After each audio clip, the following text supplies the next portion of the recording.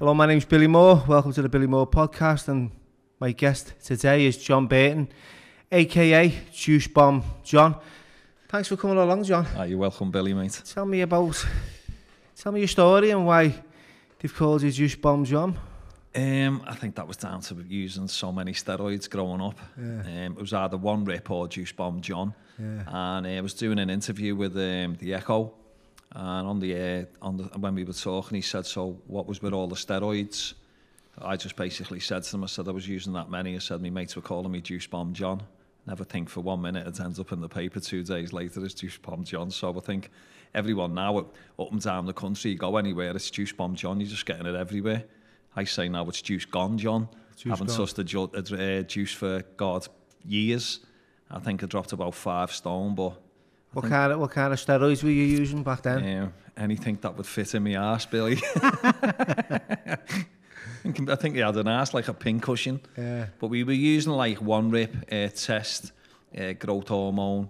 Obviously, you start when you're younger on the naps, and then you find out that they're full of toxic stuff, and then you go on to the jabs, and then once you've had your first jab, you never look back, really, do you? I had a little experience when I was in Thailand with steroids, just on a decker for about 6 weeks, and I remember taking them, and I was smoking methamphetamine, which was the yabba, the crystal meth. Yeah. And I looked like Bruce Lee on crack cocaine. Cut up, but I haven't touched them since, like, but yeah. So, John, tell me where you're from and a little bit about your story. I was born in Vauxhall Gardens in 1970. Well, the last 6 minutes of 1970, I'll have you know, my mum kept her legs shut at being born in 71. So we lived there till we were 6, and then moved up here to Kirkdale, Walton, onto Fountains Close. Moved onto an estate there. I think there was probably about 800 houses being built on a few of the estates. Yeah. And I think that from there just basically put us in. I had about 100 people my age on the site, so it was one of them. There was nothing in Liverpool. You probably know in the 80s in Liverpool, there weren't jobs here. No, and obviously tough, it was just full of heroin, weren't it? Yeah, that's it. That was a big... that was like a silent bomb that landed in Merseyside. It was bad, wasn't it? Yeah. I mean, you know yourself, obviously, you've seen your mates and stuff around us, and as soon as one went on them, a few more were on them, and then the next thing you know, it was everywhere, wasn't it? So did you have any experience, John, with taking drugs or? Yeah, I've never touched like heroin or crack down, but I've done coke, I've done amphet, I've done MDMA, I've done ecstasy. Yeah. I've smoked weed till it was coming out of my ears. So yeah, I've been in and around drugs sort of all my life, to be honest. Yeah. How did I always wonder what went wrong in my life, because you're about similar age to myself. Yeah. Both born in the 70s and the early 70s, and the products of like the 80s. Maggie Thatcher, the Falkland Wars. Yeah. The toxic riots. I mean, we had it like it wasn't easy. Hard, it wasn't easy, and there was no jobs. Unemployment was massive. Yeah. And I think, there was loads of I remember like Grange Hill. Yeah, Ziggy, and they were talking about saying just say no. Just say no, and then Liverpool was saying nah, just say yeah. And I remember because I lived in the South End in Toxteth, and there was a sign that said, "This is L8, strictly cannabis." Yeah. And then you had Croxteth, which said, "This is crocky, not socky." Yeah. Strictly smack. And it was like, "This is socky, not crocky, strictly weed." Remember that? Yeah. Back in the day. So, John, you were born in and around the north of Liverpool. Yeah. And, what was your dreams and your goals growing up? I think when I got to about 12, my dreams were to be a drug dealer. Yeah. Well, not so much my dreams were to be a drug dealer, but if you think about it, there was nothing else for us to do. Now, we had 3 options. The way we seen it was school and football, but we didn't go to school. We couldn't really play football, could we? So we could have gone down like a heroin route, but I'd seen firsthand what it done to my mates within the matter of a few months of them going on it, and it was a route I didn't want to take. But for the bigger guys, the older lads on the estate who were driving like nice little BMWs at the time and wearing the nice clothes, nice trainees, stuff like that, the ones who were selling drugs and making money, I wanted a bit of it. When you're living on a council estate, Billy, it's difficult, and you know, your mum and dad can't sort of provide everything for you, and there was three of us in our house, and you go to school, and people look at your trainees and stuff, and in Liverpool, if you've got a bad pair of trainees on, you get leathered. Yeah. You know, so when people go to school and someone comes in a pair of nicks, you were leathering them, which nowadays you look at it, it's not fair because it's actually putting people in a situation where... It's bullying. Yeah, and they go home, and if the mum and dad can't pay for certain clothes or whatever, then they'll get involved in something where just to get them little bits of trainees or them little bits of coats. And look now, £600 for pairs of shoes, £1,000 for coats, and our 16-year-olds, this is what they want. Yeah.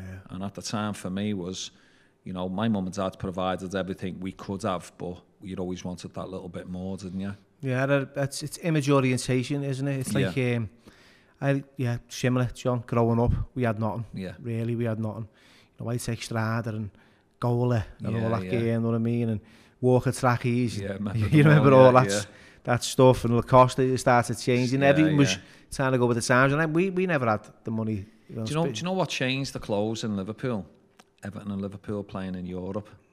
Was that Wade Smiths and all that? Yeah, because I remember I was there yesterday doing something down there, and I remember the first Wade Smith shop opening just off Bold Street. It just used to sell trainers. Yeah. And then obviously when fashion started coming into the city, but when we were going away with Everton or Liverpool to watch football abroad, we were going to have sports shops off, and we were coming home with like Australian tracksuits, Alessi tracksuits, Ticini, Fila. So everyone sort of round our area on our estate were walking around in Rob trackies from Germany or from France or something, and that's what it was. You go over, like, if there be 20, 30 years abroad, you'd go and find a good shop, and then 20, 30 years would go in later on and just take what you want. I used to go in an hour before my sly ass and put all the mediums on one rack. And every time I'd go in, grab the rack, I'd go back to the hotel, get them all out and put one on. The lads go, how have you got all them fitting you? Yeah. I was in the shop an hour before, he's putting all the trackie sizes on a hanger, and that's what we done. We were coming home, and sort of tracksuits were massive in Liverpool in them days, weren't they? So for us, Australian Fila was one of my top trackies. Ticini, just the likes of all them. They were like your football hooligan trackies in the 80s, weren't they?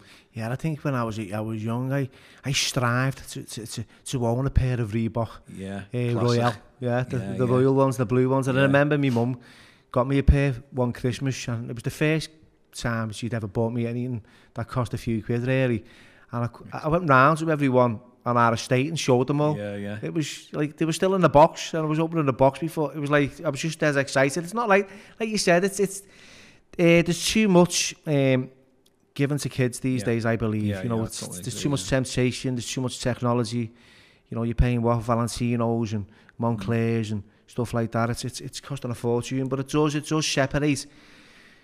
It separates societies and communities. But you look at Liverpool itself, it's a fashion city. Yeah. Everyone wants to have that certain type of clothes, or everyone wants to have, like, I went out the other week and I was in a restaurant, and there was 3 lads sitting there with the exact same T-shirt on. Now, in our day, that wouldn't happen, would it? No. You know, if someone come out with the same T-shirt, I'm not being funny, Billy, you go, fuck this, lad, I'm going to get changed.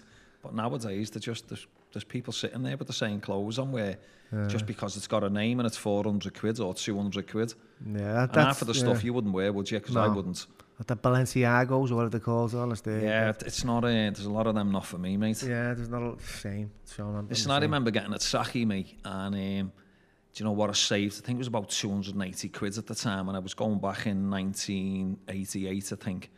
And it was one of them trackies, and I mean, we went in the club in the night, everyone was, where'd you get that from? And we goes out in the night, we ended up getting in a Rob car. Well, we couldn't get home from South Wales. We ended up in near South Wales in a party, and it was 4 in the morning, we couldn't get home, and we were looking for a car to get home, and we ended up getting a brand new Montego EFI, do you remember them? The Vans and Plas. Yeah. But we had the EFI, I used to talk to you all the time in the car, please fasten your seatbelt, and one of them. And we ended up getting chased by a Granada 4x4 Scorpio. Yeah. So my mate's driving, I'm out the sunroof throwing bricks at the Scorpio to try and get them away. Yeah. And I think it took us about an hour or two. We ended up getting caught on Vauxhall's ground. But while we handbraked the car and went running, the first fence I jumped over, I got my trachea caught in a barbed wire, and it just ripped, you know, from the top right down to the bottom. But I was walking with a flappy leg and that proper wounded me. I went asked about getting nicked. I was sitting in a cell with a trachea thinking... The clobber. Yeah. And that's all that mattered to us as kids, weren't it? Yeah, it was the same. Like a pop burn in a trachea was the worst. It was heavy. People don't know what pop burns are nowadays. No, mate, it was rocky, bars of rocky, weren't you? Don't even get them now, do you? Oh, no, you don't, no.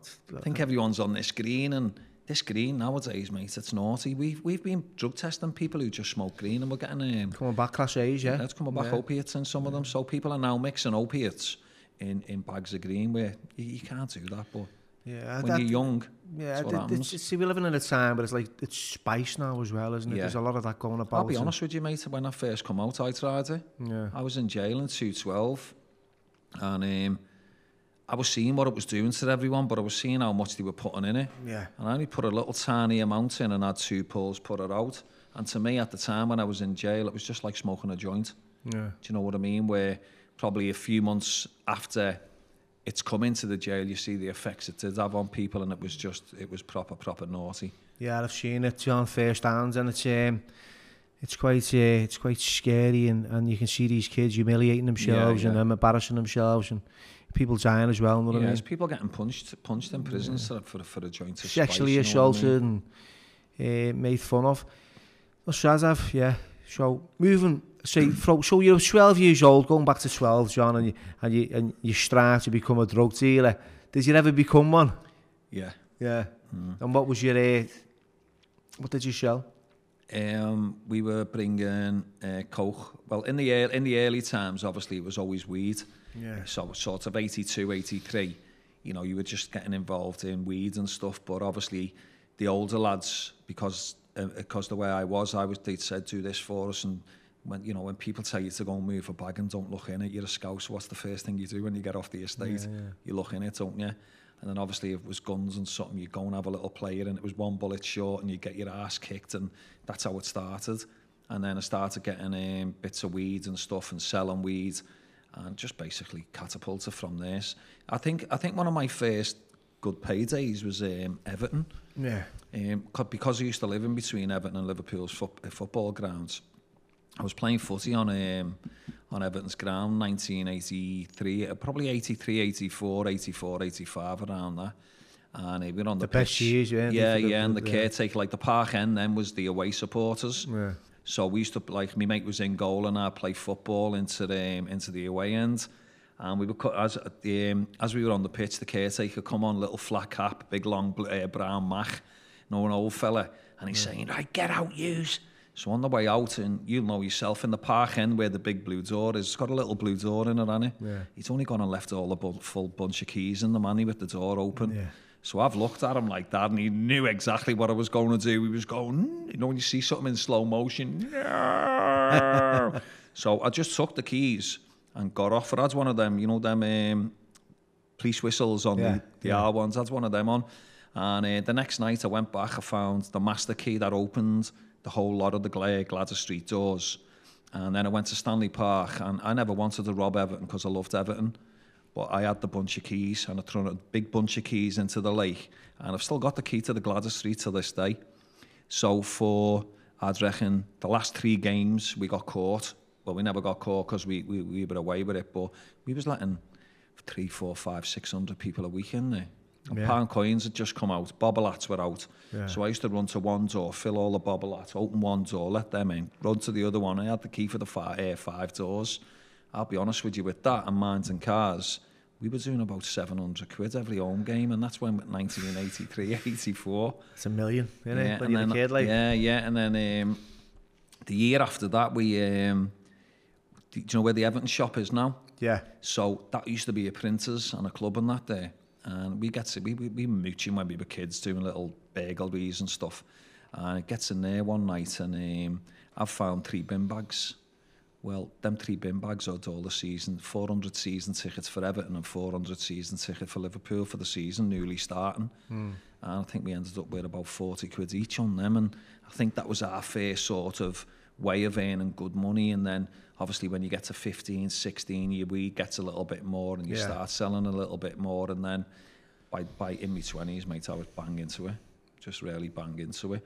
So it went from like all your weed in your early teens, then you get to like the late 80s and then ecstasy started popping out and obviously your first little thing to Quadrant Park, your first brown disco biscuit, that's it. That day onwards just changed your life, didn't it? And I think where it was going like in the city, everyone was going mad with the gear and all that, but then when ecstasy come out, I think it was like 4 or 5 years of just love everywhere. When if you went to a club, you wouldn't really see no fighting. No. You know what I mean? No. You'd be standing next to someone and you'd be like, love you, lad. You wouldn't even know who it is. And then you remember someone come up to you in the club, the first thing they'd say to you is, all right, mate, what's your name? What have you had and where'd you come from? That was the first 3 things anyone ever said to you, weren't it?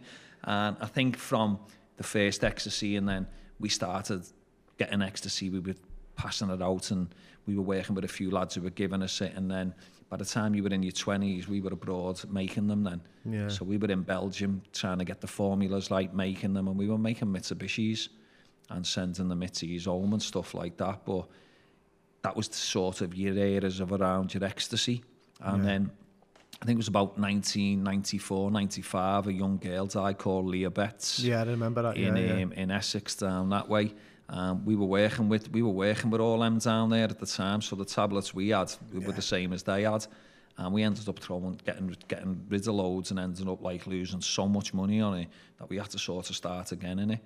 And then they started up in the jail for the tablets then, didn't they, and giving big sentences out. I remember that, They were getting, So they'd gone from like little shitty sentences and then they were going up to 10s and stuff like that. So we thought, you know what, let's get out of that and get into something else. And we ended up getting into the cigarettes. So the cigarettes later in life, in the late 90s, we were doing the cigarettes, and I think we were doing about between 28 and 32,000 sleeves a day. So it was like 300-400 grand a day in paper you were getting in, and you were getting a lorry every day, 5 days a week with them in. And for us, there was too much money. There was far too much money than what we were used to. And trying to spend that money is difficult. And I think it was probably a year later, we'd made a lot. Well, I'd made a lot of money from it and put a lot of money back into the new lot that was coming. And then ended up getting caught in 2000 with 26 wagons. They all had about 28 to 32,000 sleeves in, and 4 containers with 90,000 in each. So it was probably around about 1.2 million sleeves at the time. If you times them by £17 a head, where now you could probably charge £50 a head, you know what I mean? So in today's money, you're talking about 110 million quid's worth. And we were only shitty ass little kids who come from a council estate into earning big money. And like I always say to everyone, it's all right when you're earning big money, but it's how you get nicked. Because you go out and you start buying dearer clothes. You buy dearer cars, you buy dearer watches. And like I always say, it's not so much the police, it's people around you as well. They don't like what you're doing and what you're making. And even half of your mates will be jealous about it. And then next minute, someone's on these phones going, oh, have you heard about blah, blah, he's bringing this in and bringing that in. But what they don't realise is it's just like a sweet grass to me. Where you're on them phones, if they're getting listened to, you're fucked, aren't you? And then ended up getting jail for it. I got 6 years down to a 4. And then they hit me with a £14 million confiscation. So looking at that, I was sitting in court thinking, what the fuck have I done here? And trying to argue with them and argue the point of that I didn't evade duty by 14 million quid. And then I just stood up and the judge said, I went, Judge, I want to ask you the question. He said, okay, go on, what is it? I said, if we cross into English waters and we're in the country, I said, we've evaded duty then, haven't we? He went, yeah, of course, Mr. Burton. I said, okay, but 14 of them wagons that were coming into the country were still in Europe. I said, so they were in France, I said they were in Holland, I said they were in Belgium, they were in Germany. I said, so you can't really charge me for them for evading duty because they didn't come into the country. And he went, yeah, Mr. Burton, quite rightly, you're right. And I could see the prosecution's face just went, you could see him going green. And then my pocket went down to £1 million. I had lap dancing clubs, bars, houses. I just spent it on shit, to be honest. But when you're from a council estate, mate, and you've had nothing, and this money's coming into your way, you're doing it. When you're sitting in the mix of a lap dancing club that you're on with 30 birds sitting around, you know, when you're from here, you think you've cracked it, don't you? You know what I mean? I think that's the mistake. I think when you're not used to money, you become, like someone used to say to me, you get funny around money. Yeah. You know, you start behaving a little bit, your ego's involved massively, and you're doing things that, you know, you wouldn't normally do. So you've got all this money, John. You've got all these little enterprises going on. How did you feel, you know, on yourself? Because, you know, I've had like similar experiences where I've had money and I've had it going on, and you know, and I felt I was always on the run, even when there was no one chasing me. Yeah. I always had to look over my shoulder. Yeah. So, did you ever have that feeling that you're always like having to like keep one step ahead of the law and that? Yeah, I think the minute you wake up, you're paranoid. Yeah. First thing you do is go and check your back window and your front window, and you see who's sitting around your house. You can spot. Well, at that time, you could spot plods a mile away, couldn't you? Yeah. And every day I used to get up, I'd be out the back window, see what cars were there, I'd be out the front. Then we'd have someone in a hotel in town who could see facing the busy station. And what they used to do every day was report back of unmarked cars coming out of there. So registrations, colour of cars or vans. And then a breakthrough came in Kirby Industrial Estate. We found out that the soccer had just done a big unit up there, and one of our friends was actually doing something inside and working, and he come back and informed us that they had 300 uniforms around, from a taxi driver to an ice cream van to something else to a gas van to a lecky van, and basically we found out soccer were just roaming around the city in unmarked, you know, legitimate vans and stuff, and it put the shit up everyone. And then that's where you're vigilante and everything just comes in, and you start thinking, you know what, it's the time to start keeping out of sight, out of mind. But when you're grafting like we were grafting, there's no way you can. There's too many people know what you're doing. And I tried to keep as much out of Liverpool as I could, because I was throwing stuff to Scotland, Newcastle, Lowestoft, London, Southampton, Birmingham. I think every major city in the country, I reckon once a week they were always coming down for like 20,000 sleeves of ciggies or something like that. So we were supplying the whole of the UK with them. Yeah, I can imagine. So so going forward and that, so you've been arrested for 4 years, you got released. What happened then? Did your life change? I got out in 2005. I was 35. I was 35 when I got out. Still had a few quid left. While you're in prison, you meet people. And I ended up meeting a few people who were doing a bit of graft here and there on the drug scene, and I ended up getting back into the drug scene, ended up getting back into the weed, the speed, and the coke, and probably MDMA, because I think ecstasies were more like shite then, you know what I mean? So we were in Spain a lot. We were in different countries doing different things, and a lot of places we had to go. We had to use false passports to get there anyway, because you wouldn't dream of using your own, would you? No. It was like sort of all that, but we ended up getting involved then in a porn company, you know, making porn movies. And basically, like I'll tell you now, Billy, I've put a lot of money into straight businesses with a lot of straight people who have just basically fucked up, and then when you've gone round to put it on them, they've basically just said, listen, you're on camera now, anything happens to me, I'm going straight to police. Or, you know, even when I got out, I approached someone who owed me a right few quid and just said, listen, you need to start paying me my money. He went, if you come near me or my house, I'm going to phone the police and get your licence. You've got 6 years of your licence left. I'll get you nicked and you go back for the lot of it. And I just thought, you know what, this is just wrong in every way. And these are like straight people who have come and basically said, I've got this business and got that idea and got this, brought us in, and then when you've paid the money and stuff like that, then you can see where everything's just gone wrong with them, and there's fucking lot of them like that, mate. There is. Did you ever think that was a bit of karma as well? Sometimes you go like, this is it, this is how it is for me, it is what it is, and this is the consequences that I've had to, you know. Yeah, I know from, like, obviously we be using guns at an early age and stuff as well, and we have done some really bad things to people over the years when we were growing up. I can never take that back, mate. But you know what? I hope it is karma. It bit me on the arse, mate, because I deserved it. Yeah. And at the end of the day, now I've been to jail. I've done the crime. I've done the time. and now I'm coming out and I'm putting it to use, you know what I mean? Yeah. So going back to the drugs, I was grafting from 2005 till start of 2011, and then all came crashing down. Then police going through the doors, and they ended up nicking a close family member.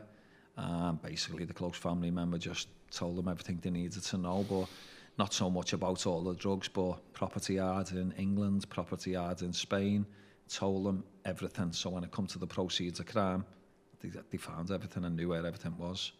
So for me, it was just like it's like him who grassed me up. Do we have any malice towards him? No, I did do, but now I don't, because it's him who's put me in where I am today, helping people. Yeah. But you don't swear on my mum's grave, mate, and tell me you've said no comment. Yeah. That was what done me, and I just said to him, don't fucking ever talk to me ever again. I went, I'm not asked to buy you grassing me up, because one, you sit in corners on your own. No one wants to know you. I said, you told everyone you didn't do it. I said, but your paperwork didn't lie. As soon as I come out to give it to my other uncle and went, well, there you go. He phoned me up halfway through it and he said, John, listen, mate, he went, I can't read no more. He was crying his eyes out. He said, it's not that I never believed you. He was telling everyone that he never said nothing. I went, well, you've got it black and white. I went, I don't want that going to anybody else. Just you can see that. And if anyone wants to know, then you can tell them. And he was crying his eyes out reading it. Yeah. But this is what happens, and I wouldn't mind what he got caught with. Wouldn't have even sent him to jail. No. He got nicked with a key of weed. It wouldn't have sent him to jail, probably to give him community hours. But then he started playing the victim then, and started saying he's being vulnerable, you know what I mean, this, that, the other. Fucking hell, what the police and all that didn't know is this fucker's been to Panama, South America and everything for me. And he gets nicked with a key of weed and fucking grasses me up. But you know what, I'll be honest with you, Billy, it was the best thing that happened to me. They took everything off me. I lost a lot. I was gutted. And up to the first 3 years of my sentence, I was coming out fucking off to Spain and cracking on again. Yeah. But I think once I went through the Cat A units and stuff like that, and I've come out the Cat A units and basically being sent down to the Isle of Sheppey in Kent. And I think watching my kids at a young age having to travel 17 hours there and back to come and see me for an hour, I thought, fuck this. What was the Cat A units like, John? I've never experienced the Cat A units. I mean, I've experienced jail in different countries, but, you know, and I've heard a lot of stories, and I always wondered whether they were true. I'll be honest with you, mate, I quite liked it in there. Where was you? Strangeways I got put in. I've been to Strangeways. Like yeah. Well, in the Cat A unit, there's you're not even allowed to come off the wing. No. So you have to stay on that wing, and you're on a book. So even every 20 days, they come and move you out of a cell and put you in another cell just for security, so you're not trying to escape. And I'll be honest with you, the Cat A, well, they potentially Cat A'd me in Walton. A couple of lads escaped from a prison van, and then lad I was grafting with, who I was working closely with, he ended up escaping from a prison van. And because the two Scousers and him had done it the same way, and this fella weren't a Scouser, he was from like down south, and because they'd done it the same way, I got the fucking blame for it all. And imagine, I've been stuck in jail here for 10 months, and they've come and ended up going in the block. They've ended up putting me in stripes. In the block in Walton, there's no electric in there. You've got a little night light. You've got a fucking wind-up radio that you'd have to wind up every 10 minutes. Concrete beds with a little shitty mattress, but there was shit all over the walls, and it was fucking horrible, mate. This in Walton? This was in Walton, yeah. And for 3 weeks I was in there. Because I was awake all night and sleeping every day. It was January 2012. It was freezing cold. I'll be honest with you, I just wanted to get Cat Aid or do something and get me the fuck out of that jail, because my head had gone. Yeah. I think 3 weeks in the block where I couldn't speak to my family, couldn't speak to my solicitor. I weren't allowed to engage with any prisoners. They had me locked up all day. When the prison shut at 7 o'clock, I was allowed to walk out in a yard, well, in a cage for 20 minutes. 10 by 10 cage. I was walking around that for 20 minutes and I going in, and it was that bad, you know, where winding your radio up after 3 weeks. I had scabs all over my fingers. I had scabs all down my arms. I felt fucking minty. Yeah. My head had gone. I hadn't been able to train, just doing pad workouts. And I'll be honest with you, mate, I went in, by the time 3 weeks was coming, I was seeing things from a different angle, and I just wanted to fucking hear people who'd come in. They made me a Cat A prisoner. They come and put me in a boiler suit and stuff like that, and they blue lighted me then from Walton right the way through to Strangeways about 6 o'clock in traffic. But they didn't stop, mate. They just went right the way up. The helicopter was up, and I'm thinking, I didn't even want to escape. There's nothing that I just wanted to do me jail and get home to me kids. Yeah. And then the police and everyone else, the Home Office, they all put this thing on me that, you know, he's got the means, the powers, the ways to get anybody out of prison if he wants to. So it's definitely him. And so I goes to, I get to put in the Cat A unit in Strangeways, and they've got to monitor you for a week in the block. And so the screws get you in, they strip search you. Obviously, when you get into the Strangeways, you go through the main door, and then you have to go through that, where all the dogs are, and you wait there for about half an hour, and then they'll drive you around to the Cat A part, and then you have to go through more gates, into another yard, and I've got out about 7 o'clock of the night, pitch black, but like big bright lights on you. And as soon as I've got out, fucking Alsatians just jumped up at my arm. So I'm chinning that thing just because my head's gone anyway. So I'm trying to fight with a dog and all that, and it was just fucking chaos. I gets in there and stuff. They've done all the interviews and stuff like that. He said, right, we'll let you get your head down tonight, and we'll speak to you in the morning. We're going to have to keep you in the block and just monitor you for 7 days. I went, all right, no problem. And as soon as they opened the door in the cell in there, it was like walking into the fucking Hilton. So you just come from Walton, where it was an absolute, complete and utter shithole, into like a cell that was lovely and warm. Beds was in there, it was nice and comfortable. There was a telly in there. So to me, it was just really, really good. But I enjoyed it. And I think being in there for 7 days, while everyone was sort of on the thing, I was padded up next door to Desi Noonan. So me and Desi were talking, and sorry, Damien, it was me and Damien are talking and stuff. And obviously I knew his Al fella a little bit. I'd met him a few times, and I felt a little bit at home then. And then the screws had called me down and said, right, listen, obviously you're going in with terrorists, murderers. You know, there's people here who are doing 10, 20, 30, 40, 50 years. They're not going to think twice about stabbing you in the neck over an altercation. Yeah. I think at the time I was probably about 17 and a half stone. So when they've said that, mate, I'm in my pad doing press-ups and getting in the mirror and getting angry and all that, thinking I'm walking into the fucking hellhole here. Yeah. And obviously when they've come to me after 4 days, they come, right, we're quite happy with you. We're going to put you on the, put you straight through to the unit and stuff now. I've said, all right, went back to my pad, started throwing loads of whatchamacallits, and throwing loads of sit-ups and everything out, and press-ups and stuff like that. And then as soon as I walked in the unit, I'm thinking, the first one who comes near me, I'm not asked who it is, I'm just going to have to flatten it and just make a point. Yeah. And as soon as I walked in there, he heard, now then, no bad. I've looked up, here's all my fucking mates on the landing, so they were all winding me up, weren't they? So for 4 days, I was psychologically fucking loons up, ready to go on. And I've gone on there, and I've met I think there was only 17 in there when we got in there. And I think 4 of them were to do with a case I was involved in. Yeah. And I settled in all right there. I thought it was really good. And don't get me wrong, I've seen some naughty shit going on in there. And, you know, I've seen people getting buckets of boiling hot water with sugar and chocolate on it. And, you know, seeing the effects it has on it straight away, you're like, fucking hell. Yeah, but you know, straight off the whim, it could go off like that. Yeah. You know what I mean? And, you know, the people who are in there, they're in there for a reason. And I met a good few lads in there, to be honest. But you know, one thing you don't talk about in there, you go to a Cat B, Cat C, it's always progression. I'm going to a Cat B, I'm looking at getting me Cat C. Yeah. In there, no one gives a fuck because they knew they were doing a long time and just crack on with it. Yeah, I've been there, John. I know exactly how you feel about Walton Block. I was down there for a while as well. I was down there with Billy, is it? No, I was down there when Charlie Bronson was down there. Who else was down there? Johnny Phillips. Yeah. Jojo. There was a few lads back. I was young. I was a young kid back then. I used to hang around with the kids, mate. Yeah. I was always down there. But John, I remember being down there, and I was in a shell within a shell. Yeah. You know that one? Yeah. And it was deadly. There was no. Could you smell shit down there? Yeah. Mm-hmm. And I had nothing, John. Nothing. Like you said, I didn't even have a wires up radio. And I begged the screw, can I get a book? I did a little library, in the corner. She said, look, run as fast as you can, grab a book. Yeah. I would have read the back of a shampoo bottle, right? Just to take away the boredom. Grab this book. Because it had a cowboy on the front, I thought it'll be a Western. Gets back to the cell. Opens it up, and it was in Spanish. I was like, what the fuck have I done here? And it was going, bosh! And he was just laughing and moved on. But yeah. Do you know what I got in there? Are them libraries? I was reading Martina Cole books. Yeah. You ever read one? No. Fuck me, mate, they're fucking deep. Cardi. And it's about, like, I was reading, read one about crime and all that. And I remember seeing a film when it come out with Tom Hardy in it. He played the main guy in The Take, it was called. The Take, that was so brilliant. I read The Take first.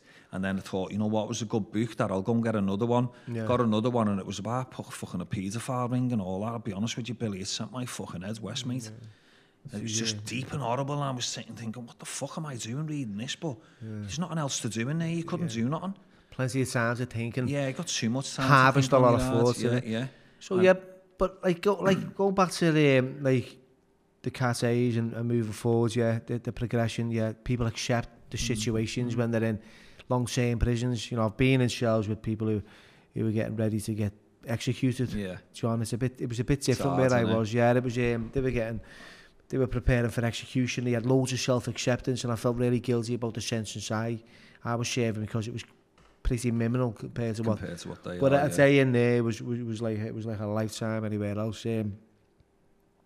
So how long did you serve in the first one I got a 4, and the second one, totality, probably got 19 years. Yeah. And then I think out of that I got an early guilty plea on the first one. It took me down. So I got 14 years, and then an early guilty plea on that took me down to 9.5. And then I was in the Cat A unit, and when I went to court from the Cat A unit, I had to have armed guards around me, still handcuffed, where they won't let you go anywhere. I think one good thing out of that is I knocked fuck out of one of them Rotherham Rochdale groomers, didn't I, in the Cat A unit in the courts. Well done. But I had to get him, mate, just for what I was reading about that at the time. I was just a cough for him going to the toilet, which was, for me, it was nice. You know satisfaction. What I mean? Yeah, fucking right, yeah.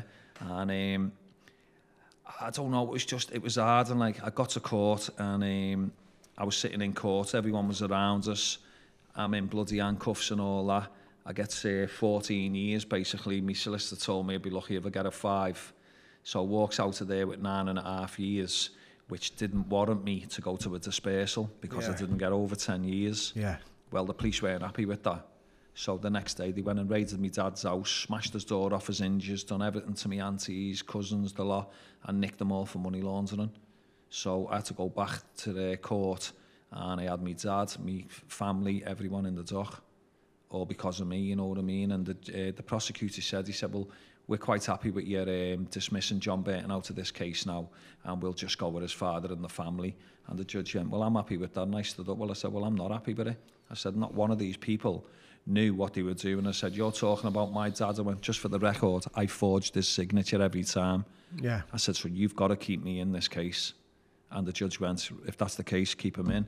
And then they were throwing deals at me all day of the day of the trial, saying, you know, will you take these charges and we'll do this? And I went, no.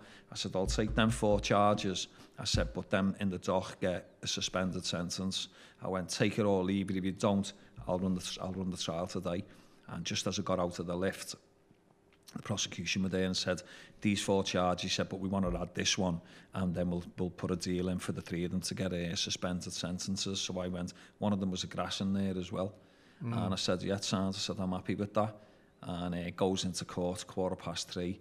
The prosecution passes the paperwork to the judge. You could see the judge going mad. And I thought, he's not going to have this here. And I was the only one in jail at the time.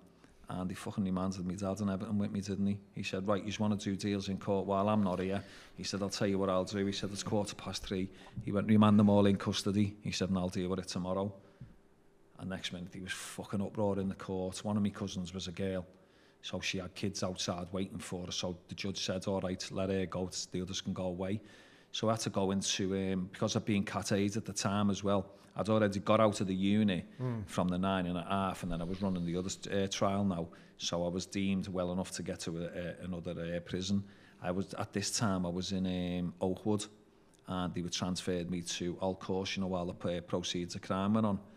And I think having to watch me old fella get stripped, squatted, everything in a prison at a 60-odd-year-old man fucking destroyed me.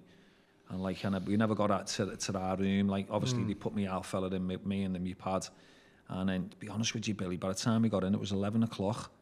And all my dad was going on about was a fucking big pen to do his crossword.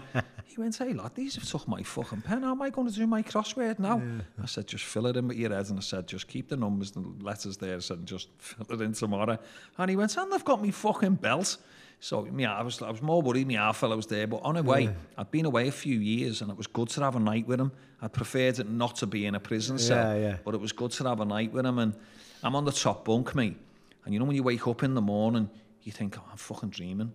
And then I've looked down there and there's my half fella in the bed. Tell you what, Billy, it was probably the worst feeling I've ever had in my life, mate. It's not nice when you got your dad's 60-odd and he's sitting in a fucking cell because of you. Yeah. My half fella's worked for all his life. He's been on network rail for 35 years. You know, what am I doing getting this man in shit? Yeah.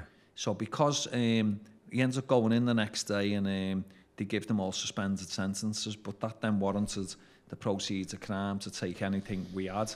And I'll be honest with you, for 5 years, my dad's bank accounts were frozen and they were letting him spend £200 a week out of his money. And then when the end of the pocket, they fucking took everything off him as well. You know, to see him, all his wages, everything he's saved up for over the years, this, that, the other. Yeah. They took a fucking few $100 off him and it killed me. Because he didn't have nothing to do with it, me dad. Neither did my family. But like you said, when you're earning that much money, like some of your family going, yeah, go and have an holiday, or yeah, there you go. Didn't it once for tell them to put it in the bank accounts in cash? Yeah. And that's where it all comes back, you know what I mean? But for me, I think getting nicked on that and seeing what I put my family through, I just thought, nah, I'm not doing this no more, mate. It's not about me. I was a selfish fucker anyway. But once they nicked your family, and that's what the police do now, they'll come in, they'll nick you, and they'll nick your bird. Yeah. They'll nick anyone else who's in the house other than kids. If they find anything in the house, then you're just staying in cells for 3, 4, 5 days in the police station. And, you know, police station cells have got to be the worst of the worst, haven't they? There's nothing in there at all. You've got a little shitty blanket, but this is what they do to get you in interviewed and try and get you to talk loads of shit and get you to put in just so you can get to jail. No comments nowadays. They don't really go good for you. And no. I'd always stick to a no comment. I don't care what anyone says. You get nicked. You go in, first thing you do is just say, listen, no comments. I've been advised by my solicitor to say no comments. And then it's for them to sort of hit you with evidence to see if they've got enough evidence to get you then, and that's where you make your decision, innit? So for me, it was just, I'd done a no comment, a few people done a no comment, and then a few people, you know, at least one of them, family members, sung like a fucking canary. I was going to buy him a budgie cage when I got out, mate.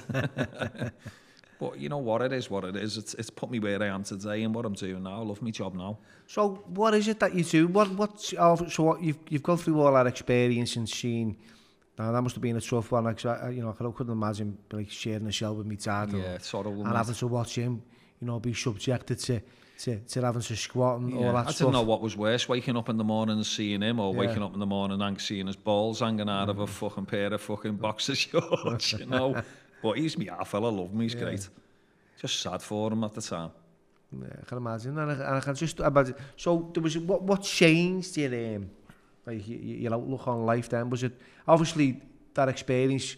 And what did you want to do going forward with your career? Up to I was in Oakwood, and I think I was about 3 years into my sentence, and I had a mobile phone when I was in there.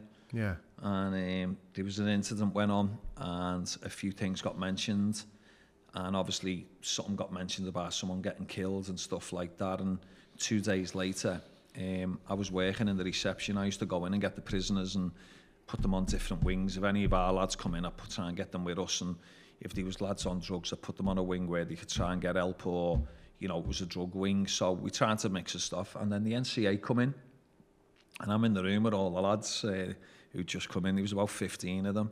And I'm going, oh, fucking hell, is the NCA? I wonder which one of yous are getting nicked here. And it was for fucking me, weren't it? Yeah. So they've shouted John Burton, and I went, what do you want? So the screws opened the holding door and let me out. I went, what do you want? He went, can we have a word in the room here? I went, no, you can't. I said, whatever you've got to say now, say it here, mate. I said, because I ain't going in no rooms with you. I said, you can do it in plain sight of everyone. And he pulled a piece of paper and said, I've got a threat on her life. And I went, on my life? He went, no, someone out there. I said, but so what's that got to do with me? He went, you give the fucking order out 2 days ago.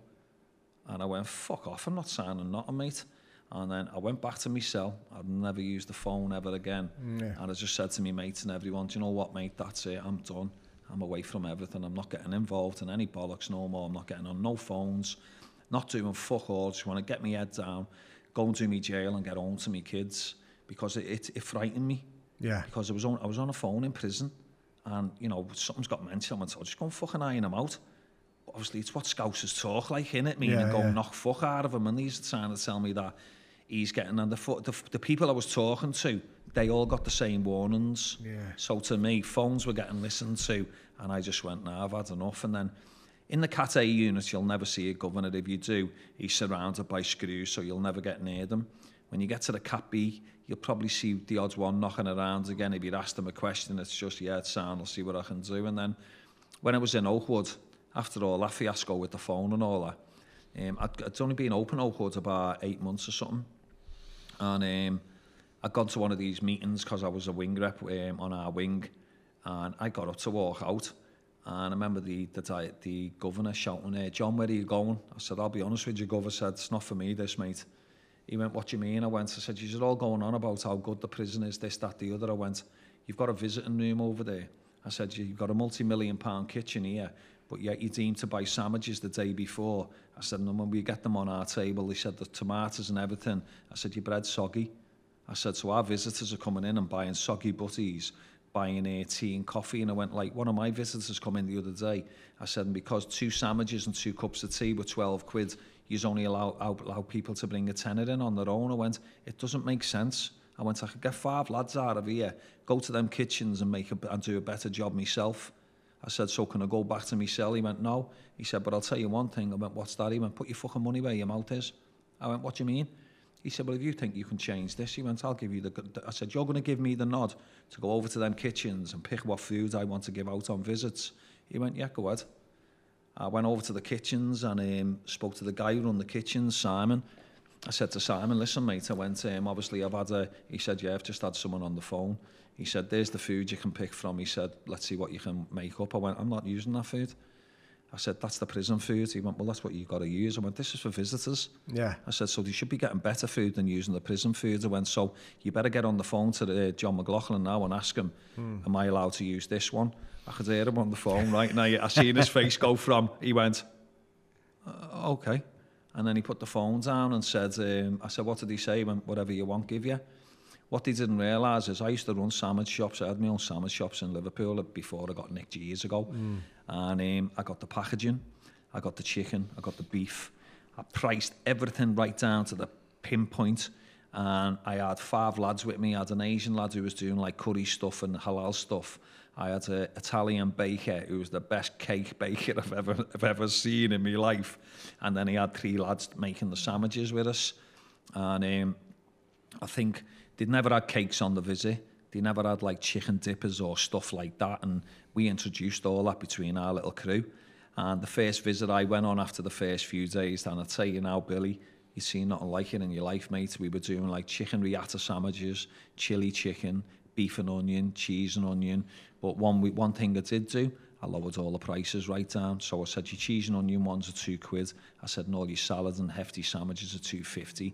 And then I started introducing like cakes, like buttercream, scones. And I seen what it done to everyone in the prison. Everyone in the prison was buzzing because we were eating decent food on a visit. But all the visitors were happy. And for me to see that, I felt like I could help a lot more people. And I seen a little niche and I thought, you know what, this is where I could go with, like helping prisoners' families and prisoners going out. And for how many people come to my pad of a morning at 8 o'clock with bags of grip and said, can I leave these to you till later? I went, are you fucking going home? He went, I'll be back at 10 o'clock. I went, why? He went, I've got nowhere to go, John. He went, they're going to give me a train warrant and 47 quid. He went, I'll be back. And I remember a few of them coming back. I said, how'd you get on? He went, so I banged some bird, fucking had a little bit of Chinese, got fucking bladdered, buttered the barman, the police come, nick me, put me back in here. He went, that's how I've got to live for the rest of my life. And I thought, nah, that's wrong. Yeah. I said, you can't and you know what, Billy, it's like sitting here, me and you, mate, and you got some proper people who were just coming in your pad and dropping, and then they're coming back and picking the gear up for the night time, and so they've got the clothes and don't have to get processed again. And then I'm looking at it thinking, fucking hell, mate, this is not right, this. And then it got moved to Stamford Hill on the Isle of Sheppey. I was supposed to go there with 24 months left, and because of that altercation with the phone in Oakwood, they'd kept me there for another 6 months waiting for it. And I got there with just under 19 months left. And after 3 months, you're allowed to go out and start working. 9 months later, mate, I was still in and they wouldn't let me out. And I ended up getting sick in there. And they sent me into the hospital. They sent me in with a screw and I had an infection on my colon. But I'd lost all kinds of weight. I'd ended up going in there really ill. And I was in there 3 weeks. But the first day, the officer said to me, he said, we've had a word with Rottle. He said, we're going to leave you here. We're quite happy about you doing this on your own. So just adhere to everything. And every other day I had to go down, get my licence and give it back in, stuff like that. And the day I come out, they called me into the office, me SO, and he said, I'm going to be honest with you, he went, the police have got a marker on you. He said, they don't want you going out on any Rottles. He said, but one thing we say, John, is that you've been in hospital for 3 weeks. If you wanted to run, you could have run. He said, so phone your family up and tell them they can come down Saturday. And they give me a visit in central London, wouldn't let me go anywhere else. And I was in central London with the kids and that, had a great day out. And then goes back to the prison, gets in early enough and everything. And then they called me into the office and said, right, you're banned from London. I went, what do you mean, banned from London? We don't want you going in London. So again, the police have had some, because I had a lot of connections in London from when I was younger. And I ended up having to go to, Westfields in Stratford. So I had to have my town visits every 2 weeks in there. And it was like getting there at fucking 10 o'clock in the morning, and I had to stay there till 4 o'clock every day. And the screws would come and turn up in the Westfields and say, right, we're outside KFC. Walk down and see us, you've got 10 minutes. So I was walking down and seeing them, they were happy and going, but I didn't want to fuck around, Billy. I just wanted to get out in the end and just get back with my kids, you know what I mean? Yeah, yeah. And it was difficult being all them miles away from home. And while I was in, when I was in prison there, they just got a new governor, a fella called Jim Padley, but I'd never seen him, I didn't know who it was. And I've got on the wing one night to pick my key up, and I went to Keith. I went, Keith, can I get my key, lad? He went, yeah, go ahead, Scouse. And then as I've turned round to walk out of it, Scouse, fucking hell, mate, you sound like a Jedi. So I've turned round, Billy, and there's a baldy fella with a tweed jacket on with jumbo cords on, and I've gone, fuck off, baldy. I went, you look like a fucking Jedi. He said, look, what are them cords? And then he started having a proper bit of banter with me, and I was leathering the fuck out of him, and he was having a little laugh with me. Yeah. And I was going on for a few minutes, and then I've got my key in on my way out. I went, anyway, Baldy, who the fuck are you on my wing, lad? He went, I've been waiting for you to ask that. He said, my name's Jim Padley, I'm the new #1 governor. And I just went, oh, for fuck's sake, I went, I've done it again. And he went, nah, John, he went, I'm from Manchester. He went, I love a bit of banter. Yeah. He said, I'm not going to cause you any grief over it. He went, I quite enjoyed it. He said, you're a good lad. Yeah. He said, big lad, aren't you? At this time, I was 17 and a half stone with a skinhead. I was probably one of the strongest in the jail, because I've been training all the way through, and I've trained since it was like early 20s, you know what I mean? And I said, listen, Gov, I said, I've got an idea.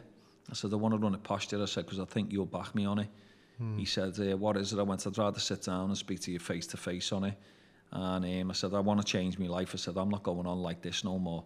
And he went, okay. He said, I'll listen to you. He said, can I give you a bit of advice? I went, yeah. He said, you need to change. He said, because I'll tell you now, if I seen you on the street, he said, I'd fucking be terrified. And he said, you're a Scouser, you have got a fucking big mouth.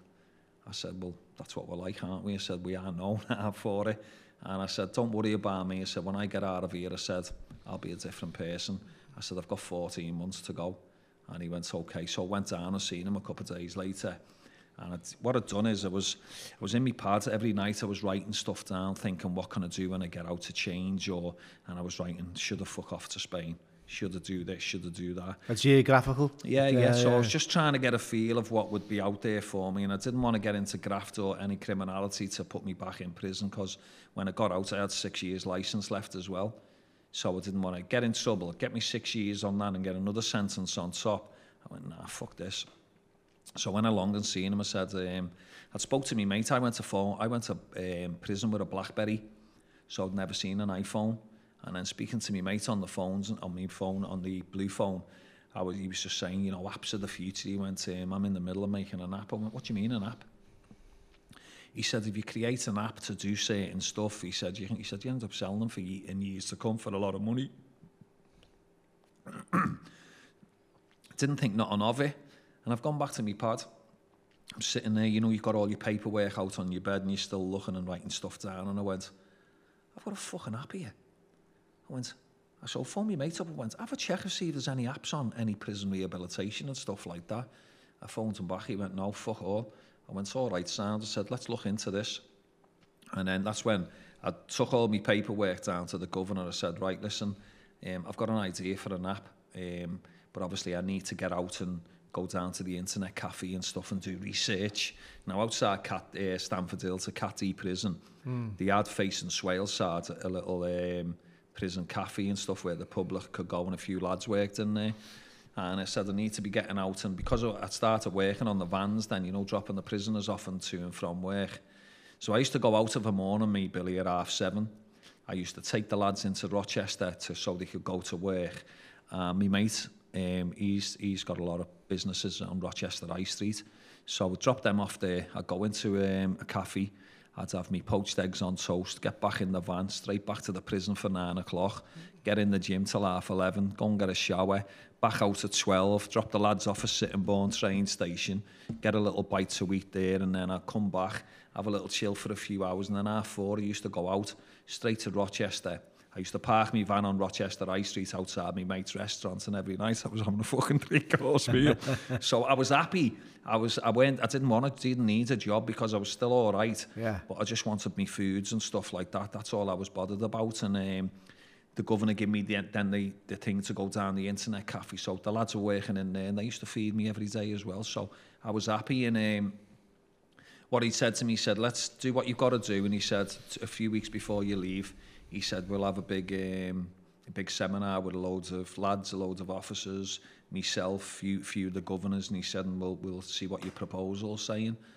And I got in there, there was about 30 of them in the room or something like that, and I'd only had 2 weeks left. But the governor hadn't seen me for the best part of 9 months. And I went into the governor's office and knocked. I said, Mr. Padley. He went, yeah. He said, can I help you? I said, yeah, I've come here to do a seminar. And he went, John? I went, yeah. He went, fucking hell. He went, what's happened? I'd lost 5 stone. I had and I was just I'd got my glasses by then as well. So I just looked like a completely not a different person. He went, I said, you did say I needed to change, and I did tell you the next time I saw you I'd be changed. He said, I'm impressed. He went, I'd never in a million years recognised you. He said, how are you getting on with everything? I said, sound. I said, we're ready for it. He said, okay. I ended up going in, doing the presentation, and I could see everyone sitting there like that going. And I was thinking, is this a good thing or a bad thing or what? And I'd done the presentation, and the governor stood up and he went, I'm going to be honest. He said, I think I'll be the first person to speak. He went, what you've just told me has just shocked me. And I was thinking, shit. And he went, that's the best idea, I said, I've seen on my desk with it for 30 years I've worked in a prison system. He went, 1, we will all give you the backing. He said, and 2, he went, good luck with this. He said, because if you get it right, he went, you'll take over a massive, massive part of the prison system with this. And everyone got up, give you a round of applause. I'll be honest, Billy, I was choked a bit, me, you know what I mean? Because everything I've done in life has always been in a criminal world. Yeah. You know, these are all telling me what I could do in a straight world and what my app would do and how to see it moving forward. And I got out in February 2017. And part of my restrictions where I couldn't be in Liverpool Monday to Friday after 5 p.m. So it just left me in a bit of a pickle. So while I was sort of getting my family back together and stuff up here, I ended up living in Runcorn for about 4 months. And then as soon as I got everything sorted, I went back down to Kent. And I just wanted to reevaluate my life and stuff, because when I come out, my head was all over the place.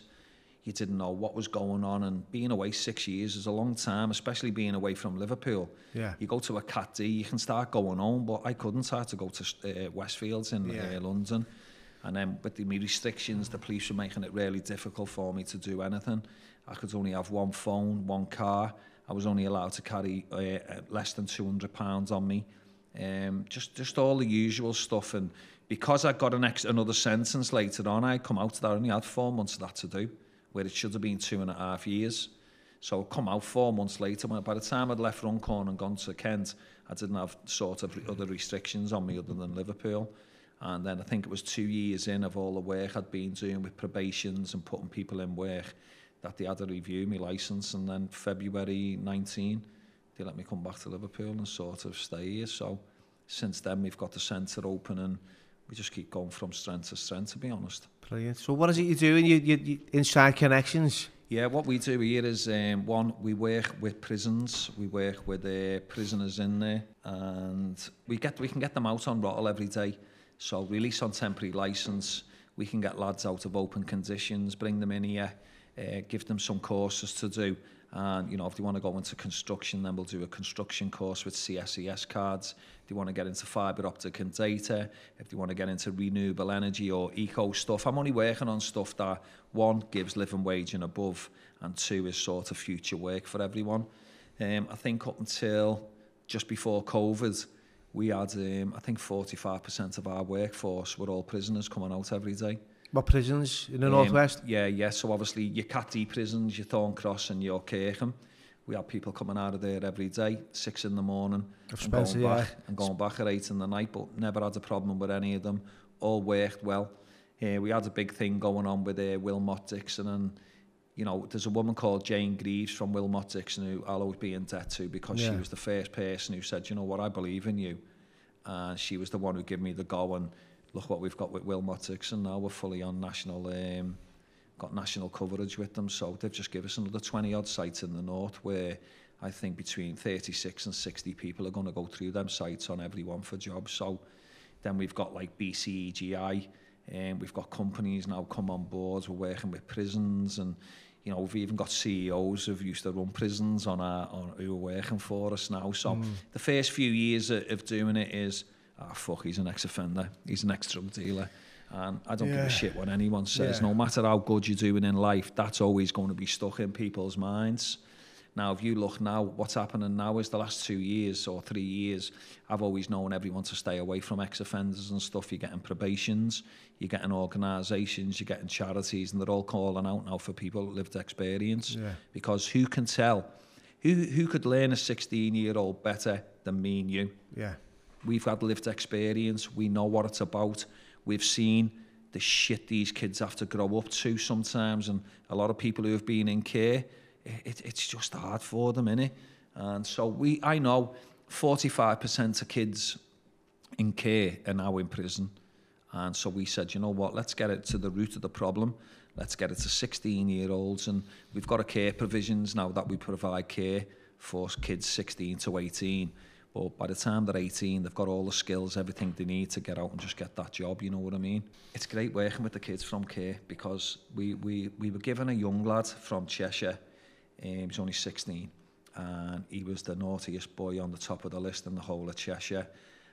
Be honest with you, when we were reading what was going on and stuff like that, we were thinking, nah, but you know, you can't do that. I went, let's give him a chance. And he's never stayed in a provision for more than 2 days. He'd never engaged with the police, never engaged with the social workers, always carrying blades, getting nicked all the time, robbing drug dealers, proper little handful. But within 10 minutes of meeting him, he just opened up to us. And I went, why are you being different with us? He went, because you've been to jail. I went, no, but that's not the be and end all of it. He went, fuck all these police and social workers. He went, don't want fuck all to do with any of them. I said, no, but if you want to play the game and you want to get on in life, you need to sort of work with us. He went, I'll work with yous all day long. And that's, that's exactly what it is, John. I agree with it. It being, having an history in criminality and drug addiction and stuff like that myself, and you know, feeling like that I don't fit in to the normal. It plays on you, doesn't it? Does, it affects you. I think some people won't attach themselves to the likes of my background, which is unfair. And like you said, there's a road to redemption. There's a change. We have to go through all that. You know, that traumatic experience and do things that we don't want to do and go to places. We've had to get through that to get to where we are today. It's and today, you know, I couldn't imagine being that person. You know, back then. I'm totally different from that. That's the same as me now. But you look at yourself and you think, fucking hell, what was I doing? But do you want me to be honest with you, Billy? It's part of your life cycle. Yeah. And it's part of our life cycle. If we were brought up in, somewhere where's an upper class city or something like that, where our mums and dads had really good jobs and can afford anything, we probably wouldn't have gone down that route. But there's a lot of people like us who live in council estates and who are being bringing up with mum and dads who are on drugs, or mum's just not with dad anymore, dad's in jail, and it has an effect on the kids. It had a big effect on my kids, and I'll never forget the day them busies come through my door. I looked at my lad in there, he was 14, and to see the look on his face when they burst that door, I'll never forget that for the rest of my life, mate. And even till now, I always think of it, because I think, you know what, if you want to go down the wrong route, you just keep remembering his face, because it won't happen. Know what I mean? It's hard, isn't it? And it is, and that's this is why I love and I'm recently been doing these podcasts, and I love the diversity, John, and I love the fact that I can speak to people who want to change, who have changed, and not people who are actively still engaging in crime. That is a big no-no for me. I'm not here to talk to somebody and give people a platform who continue to take money out of our communities and rob our society. You know what I mean? Look at our communities. It's you know what I mean? And this is why we've opened in Kirkdale. And for me, this place is a big part of me, this community centre, because when I was a kid, I used to play football upstairs. I used to go to St John's School here, which was just behind it. All my mates come here. And when I walked in here in, I think it was March, the start of March, I'd come in, seen the lady, Sheena. Sheena's been here for like 30 years, but she was only using one room in the community centre, and she just said, John, she went, I've had a dream someone like you would walk in and just get this done, and look what we've done to it now. We've built it all up. Unfortunately, we've had COVID for 8 months through it. We've ended up getting it all built up properly, but Inside Connections now, we're massive in London.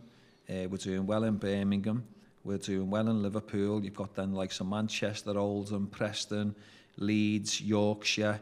We're getting around, and I'll be honest with you, I'm a bit gutted that we're not doing more in Liverpool. But Liverpool's a bit of it's a close-knit place, and there's, for me, I'm getting a lot more work out of the city than I am in the city, and it comes down to funds and all. And still, I always think, why he's an ex-offender. And you've always got that playing on the back of your mind. I'll always have it. It's a stigma in my life, and it always will be. And you'll always get people who will go, "Oh, don't be silly. That's part of life." But then you try and get in cooperative companies. The first thing, you go for a job. You've been to prison. Your DBS. Half the time they don't want to take you on. No. So why do they want to take you on as a partner when they know you've had a fucking long history of selling drugs and stuff like that? It still always sticks in there, and maybe I'm being paranoid, maybe I'm not, but I don't care. Well, it's still... people do judge, John, and that's but sometimes your history can be your best asset. Well, it's working out to be now. And that's it. And you know what? I'd just like to... Is there anything on... I always say this, looking for pearls of wisdom at the end of a podcast. What would you say to people out there who are struggling or needed any kind of guidance or advice? What would you suggest? If it's anything that you can't get into work, or you're looking to try and do something, or you have got a criminal conviction, or you have come from care, then we care about you. Because I had someone phone me up the other week, Billy, asking me for a job, and I said to him, "What convictions have you got?" He went, "What?" I went, "What convictions have you got?" He went, "I haven't got none." I went, "Well, I can't give you a job." He went, "Fucking hell, mate, it's the first time I've heard that." I went, "I don't mean to be arsey, mate." I said, "But I'm here to give lads who are finding it hard to get a job, who have got criminal convictions, to sort of go in." And I said, I won't work with sex offenders or all that bollocks. I work with medium to low risk and people who need that second chance. And he went, "Fucking hell, mate." He went, "I've never been asked that before." I went, "Well, this is part of life." I went, and I got on with him on the phone. He was laughing. I put him in touch with someone, and then he phoned me the next day. He said, "I've ended up getting a job." But I'll always help anybody. But the thing is if the more funding we can get, the more opportunities we've got. And we're working with massive companies now, not just sort of little small businesses. These are massive national companies, and we've got jobs all over the country, apprenticeships all over the country. We've got tons and tons of training going on. And even where we've got companies now, we have one company, City Fibre and Carbon 60, have just offered us 250 fully paid courses all around the country for people in different areas. And like I say to the county lines, lads, you're all happy with 300 or 400 quid in your pocket, but go working on this, it's 7 ton a week, up to £1,000. What? Where'd you get that? I said, so if you want to smoke weed, you'll stay with a 200, 250 job a week, and it'll be cash in hand most of the time. You might get a job where it's small business, they don't do drug tests. I said, but all the people we're working with are multinational companies who do drug tests. I said, you fail a drug test, you're banned for everything for 5 years, cites the lot. And I don't care who it is, what background they've got, or as long as it's not like any crazy sex offences, paedophilia, stuff like that, then anyone other than them. I said, I'll be there to help them. And people phone me now, so why won't you work with sex offenders? I went, well, truthfully and honestly, none of my staff are experienced to work with sex offenders. I went, so why would I want to work with sex offenders anyway? I said, because, exactly. And you've got to do it like, and they'll say, well, that's not fair, you're just being. I said, no, I'm not. No, I said, but you ask 95% of companies about working with ex-offenders, the first thing they'll say to you, I'm not working with sex offenders. I said, so why would I want to waste my time doing something I don't know nothing of when I've got something that I know everything of that I can do and I can help change lives? It's a different breed, isn't it? They're a different breed. And it's, we don't even want to go down that road, but there's my thing, Billy, is you get your normal prisoners who go in and out all the time, who you can sit there and help no problem. But all them type of people, they've got illnesses, mate. And I say to them, how are you supposed to deal with an illness? I said, get proper people in to deal with it. Yeah. You know, some of the things I've heard, and you know, changing crimes, putting burglary and robbery just so they can get in a place to live and that. Fuck that. Yeah. What about the kids who live in that streets and things like that? Yeah. So I try to stay away from all that because it brings too much like bad karma to you, doesn't it? It does, yeah, it does. Yeah, so how can people get in touch with you, John?